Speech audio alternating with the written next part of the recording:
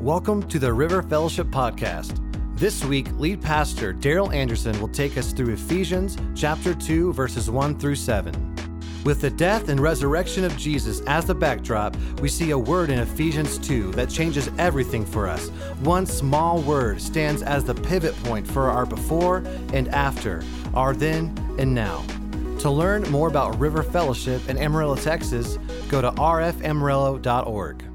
I want to pick it up in John chapter 19, verse 28. Here Jesus is on the cross. He's been on the cross. He's about at the end of the experience of the cross. In verse 28, it says, knowing that all was now completed, and so that the scripture would be fulfilled, Jesus said, I am thirsty. A jar of wine vinegar was there, so they soaked a sponge in it, put the sponge on a stalk of the hyssop plant, and lifted it to Jesus' lips. When he had received the drink, Jesus said, it is finished. And with that, he bowed his head and gave up his spirit. Verse 30 tells us that he bowed his head and he gave up his spirit. Luke 23:46 recounts it this way. Jesus called out with a loud voice, Father, into your hands I commit my spirit. And when he had said this, he breathed his last. So what we see here is the first indication that Jesus dies, that he is dead on the cross. Look in verse 31.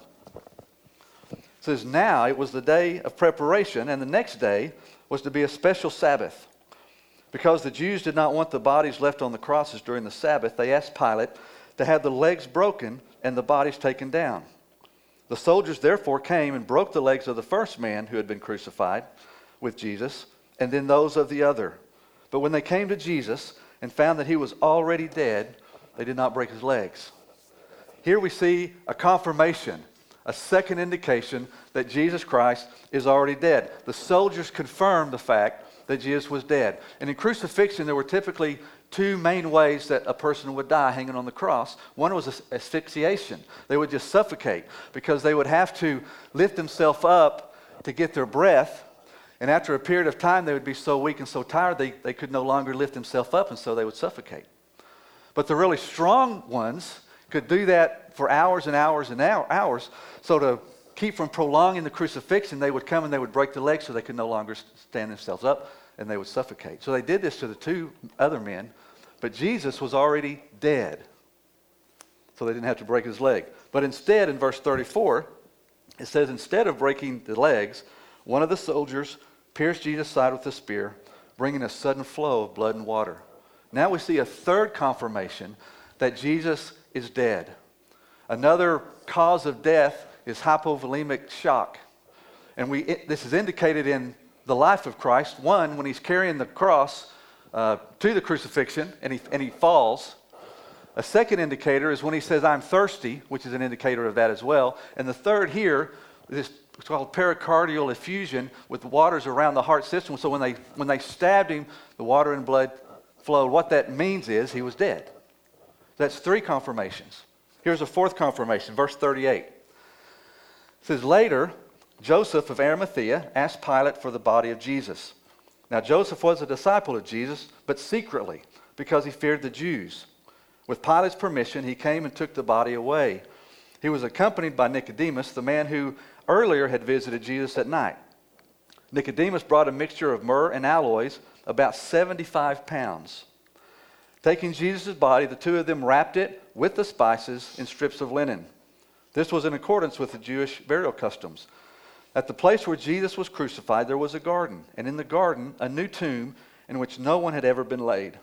Because it was the Jewish day of preparation, and since the tomb was nearby, they laid Jesus there. Now here's a fourth and final confirmation that Jesus was dead. Joseph and Nicodemus come, take the body, and they begin to prepare the body. And Nicodemus brings 75 pounds of spices, which is a lot. So they cover him with the spice, and then they cover him with the strips of linen, basically mummy style. So if Jesus were not dead at this point, he now would be dead. But we know he was dead because Joseph and Nicodemus, they loved Jesus. They were followers of Jesus. So if there were any sign of life whatsoever in Jesus, they would not have continued the burial ceremony. They would try to have revived him or taken him away or done something else with him. But we know that he was dead. These four confirmations. What is the point of me trying to say this? What is the point that I'm trying to make? I hope it's obvious. Jesus was dead. Jesus died that day, and he was dead that day. He wasn't asleep. He didn't faint. He didn't go into a coma. He wasn't playing possum. He was dead. About 13 years ago, we lived down the south part of town, and we lived on a corner lot at our house, and our neighbor on the other corner across the street, the man sold his company. And so he brought all of his equipment and he put it in his backyard. Stayed there for a year or two, and at some point, he decided to sell some of his equipment. So he takes down part of his fence, and he sold about half of all that equipment in his yard. So now half of his yard is vacant. Well, evidently, there were a variety of mice and varmints and critters who had made their home underneath all that stuff, and now they're all evicted. So now they're out looking for other places to live. Well, evidently, one family of mice crossed the street. Why did the mice cross the road? Well, in this case, to come live at our house.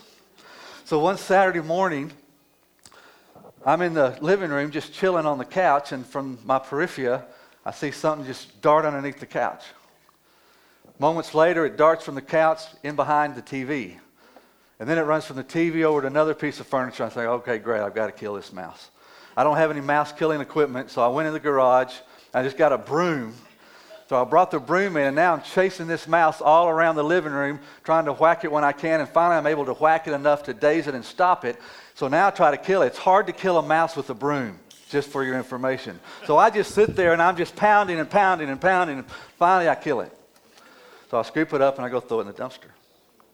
Well, it's about an hour or two later, Denise and I are in the kitchen, and we see another mouse just come darting across the kitchen underneath the kitchen cabinets. So I go back in the garage, I get my killing broom, bring it in. Now I'm chasing the mouse all through the kitchen. Well, luckily, he runs across open space, and so I'm able to do my little hockey slapstick imitation slap shot. And so I just whip it, and I hit it perfectly. It goes flying into the kitchen cabinets, boom. Well, again, just to be sure it's dead, I'll beat it 4 or 5 times, just to be sure. I scoop it up, throw it in the dumpster. Well, that day, we killed 5 mice. The funny part of the story, though, is after several of those, Tyler and a friend come in back to the house, and so we are telling them what's going on, and Tyler likes that kind of stuff. So fortunately for him, while we're talking, another mouse comes running through the living room. Well, Tyler's fired up now, so he's the one that gets the broom. He starts chasing the mouse everywhere, and he whacks this mouse. It's in the living room. It's laying on the middle of the floor, and he's out, and he's just flat on his back like this, belly sticking up. He's just laid out like this. Well, Tyler decides he's going to mess with it a little bit. So he starts to act like he's going to give it CPR. So he gets down there and he starts doing all this little stuff. Then he decides he's going to give this mouse mouth-to-mouth resuscitation. Or as we said, mouth-to-mouse resuscitation. So he's down there. He didn't really touch the mouse, but he's way down there really low, inches from this mouse, just laid out like this. So while he's acting like he's giving mouth-to-mouse, that mouse opens its eyes, he jumps up, and the expression on his face and the friend's, it was priceless. That mouse was playing possum. Wasn't really dead. Now, it died later, just for the record. But here's the point. Jesus wasn't playing possum. Jesus was dead. And this is critically important to believe and understand. Because if Jesus had not died, if Jesus was not dead, then our sins are not covered.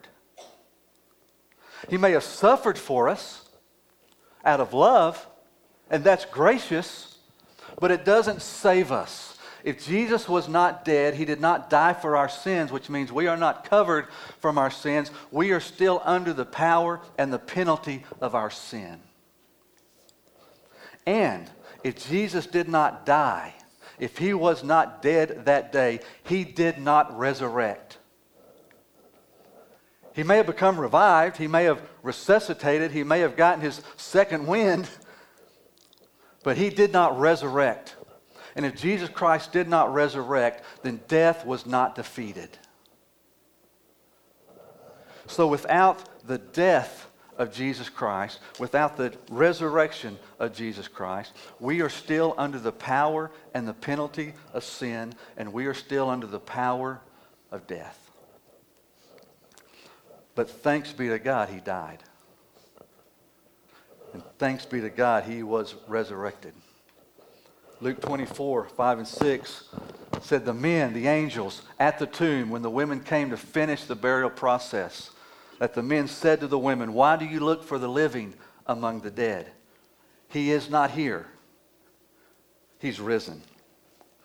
So thanks be to God that through the death, burial, and resurrection of Jesus Christ, the penalty of our sin has been paid, and the power over death has been won. It's a powerful song. Death was arrested and our life began. New life in Christ. Let's continue the story. Let me invite you to turn to Ephesians chapter 2. I want to make some application now based on the foundation that we laid with the story of the death, burial, and resurrection of Jesus Christ. As the foundation, keeping that in mind, I want to make some application of what that really means to us, how that applies to us this morning. We're going to look at Ephesians chapter 2. I want to talk about resurrection power. Let's pick it up here in verse 1. As for you, and this is plural. He's talking to the believers at Ephesus now, but this is plural. So as for all of you, you were dead in your transgressions and sins, in which you used to live when you followed the ways of this world, and of the ruler of the kingdom of the air, the Spirit who is now at work in those who are disobedient. All of us also lived among them at one time, gratifying the cravings of our sinful nature and following its desires and thoughts.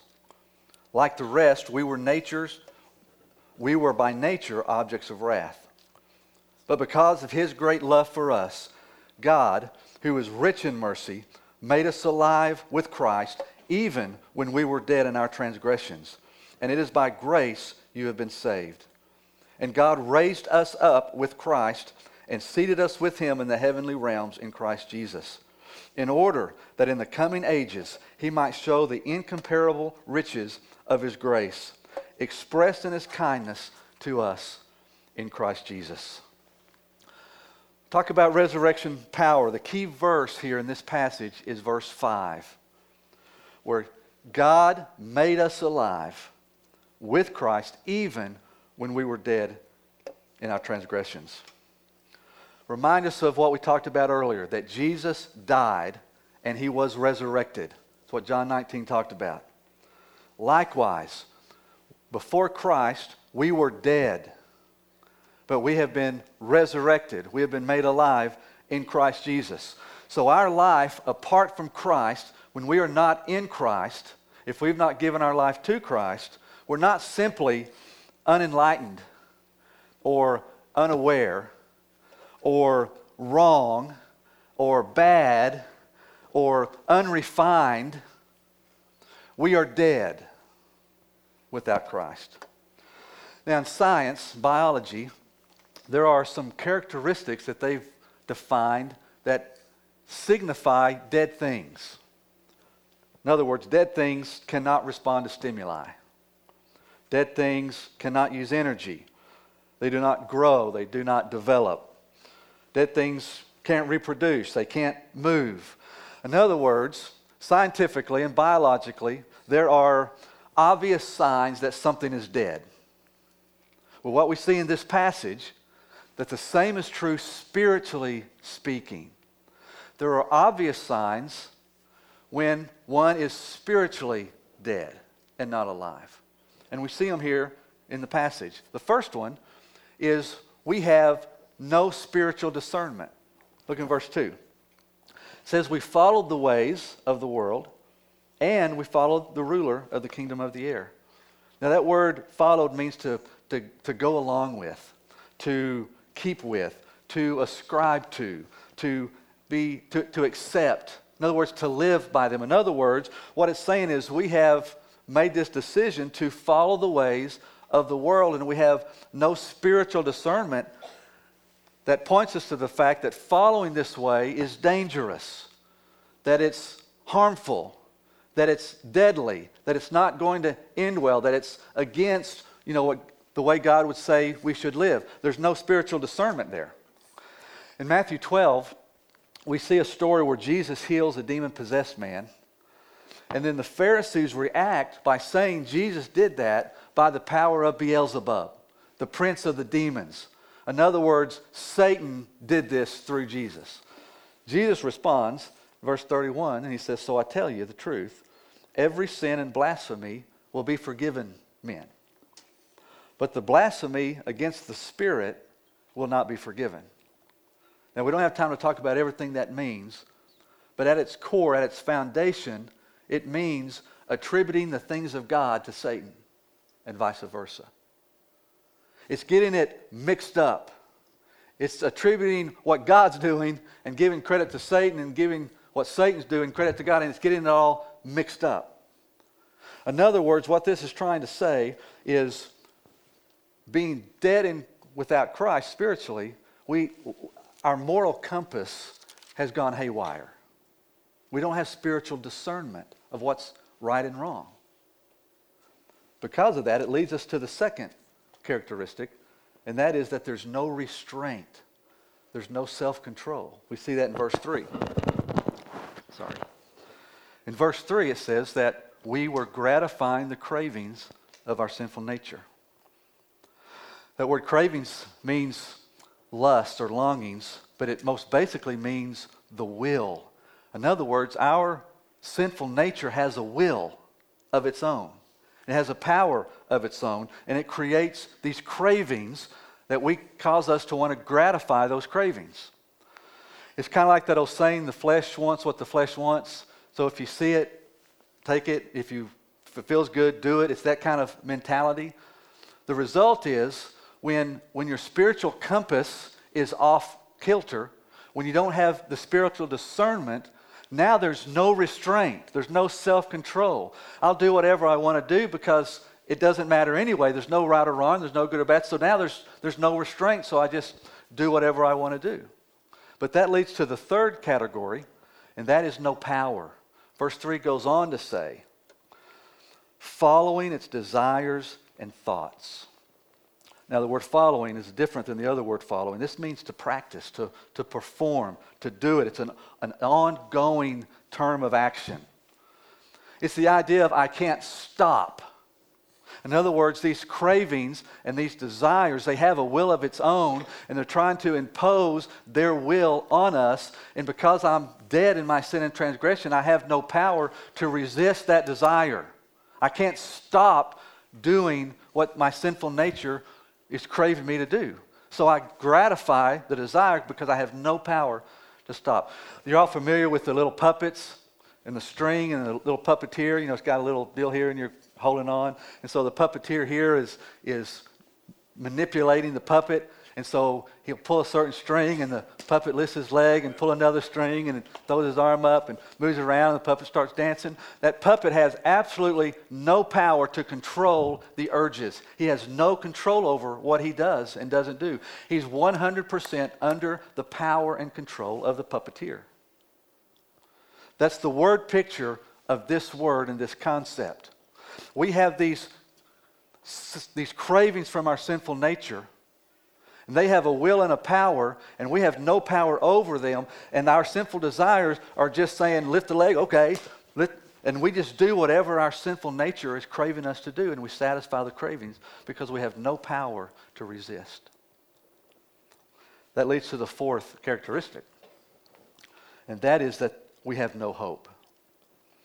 Verse 3 finishes and says, we were by nature objects of wrath. Now, this word object's interesting.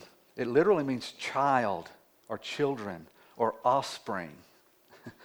When I looked at that, it's a little confusing to me. I'm not real sure what that word and concept means.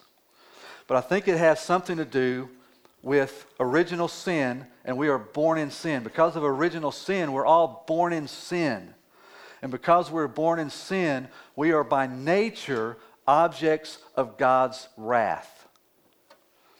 which means we're exposed to God's wrath. We are liable for God's wrath.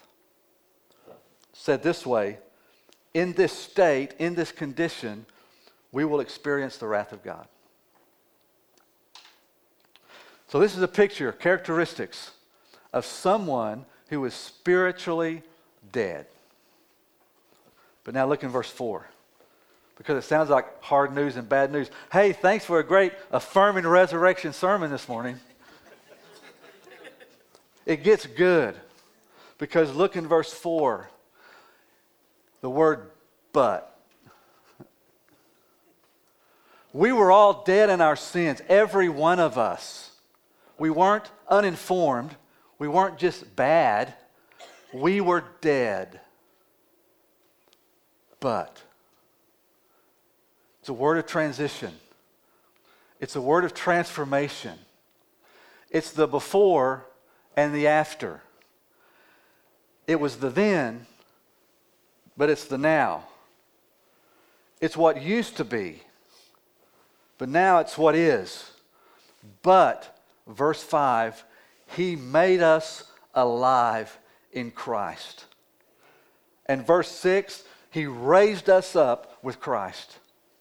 Resurrection. Hallelujah for the resurrection. We were dead in our sin. Just like Jesus was dead and He resurrected and came to life, we were dead in our sin, but when we gave our life to Christ, He resurrected us and made us alive in Jesus Christ. That's great news. It's one thing to have the power to resurrect us. We know He's got the power to resurrect us, to take something that's dead and make it alive. Go to creation. He created everything out of nothing. If He has the power to take nothing and create everything, we know He has the power to take something that's dead and bring it to life. That's not the best part of the story. The best part is the story has the desire to resurrect us. That He chose to resurrect us. That He wanted to resurrect us. What's the catalyst for our resurrection? It's the desire of God to make us alive. And here in this passage, we see 4 characteristics of Jesus and His desire that causes this. And that's His love, His grace, His mercy, and His kindness. Because of God's love, because of God's mercy, because of God's grace, because of God's kindness, He loved us. He chose to take us as dead men and raise us to life. God's love is that unconditional agape that we talk about. Undeserved, unmerited favor of God. God's mercy is not giving us what we deserve. God's grace is giving us what we don't deserve. Not only did He just not do what He should have done, but He's blessing us on top of that. God's kindness is simply His goodness. And the passage says this, that He is rich in mercy. And He is rich in grace. It talks about the riches of God's grace. To me, it's a word picture of this bottomless treasure chest. And in this bottomless treasure chest is all of God's grace, all of His love, all of His mercy, all of His kindness. And He just keeps pouring it out, pouring it out, pouring it out. And it never empties. It's like all you can eat catfish on Friday night. You just keep eating it, and you keep eating it, and you keep eating it. They keep bringing it out, keep bringing it out. But the funny thing about all you can eat is all you can eat is all you can eat. Right? I mean, that's all you can eat. And at some point, you've eaten all you can eat. But there's still a lot more fish coming out. But I can't eat that because I've eaten all I can eat. But I didn't use up all the fish. The same is true with God's love, mercy, grace, and kindness. He keeps pouring it out, and we receive all we can receive. But all we can receive is all we can receive. But even if after we've received all we can receive, He hasn't worn out His grace and His love and His mercy. And He's still pouring it out. He has more than we'll ever use. That's the word picture here. So we talked about the characteristics of being spiritually dead. But what does it mean to be spiritually alive? It's very easy in this passage. It means that we are experiencing God's love and His grace and His mercy and His kindness. We've come alive spiritually and we've experienced His goodness. We're no longer objects of wrath, but we're children of God when we give our life to Christ. I want to finish with this last concept. There is resurrection life, but there's also resurrection living. And resurrection life is that initial coming alive in Christ. It's that initial awakening. It's that initial moment when we say yes to Jesus Christ, when we acknowledge the reality that He died for us, that He loves us, that He's taken our place, and we say yes to Him, come into my life and make me new. That's resurrection life, that instantaneous moment when we say yes to Jesus Christ, that we are no longer dead, but we are immediately made alive in Jesus Christ. That's resurrection life. But there's also resurrection living. Resurrection living is walking daily in that same love and grace and mercy and kindness. Jesus said in John 11:25, I am the resurrection and the life. The purpose of resurrection is life. The purpose that Jesus Christ was risen was for life, for Him to live eternal. And the reason He has resurrected us is to experience life in all that means. Zoe life. Life exactly the way God intended for us to live. Abundant life and eternal life. Resurrection life is about receiving life in Christ. But resurrection living is about realizing that I have life in Jesus Christ. Resurrection life changes our eternity. But resurrection living changes our today. So may we never be satisfied with simply resurrection life. As great as that is, may we continue to realize that we have resurrection living as well. And we can experience every day the love of God, the grace of God, the mercy of God, and the kindness of God. May we be grateful that though we were dead, He has made us alive. Praise the Lord. Let's pray together. Thanks for listening. We hope you enjoyed this week's message. To hear more messages or to learn more about River Fellowship, go to rfamarillo.org. Thanks. Have a great week.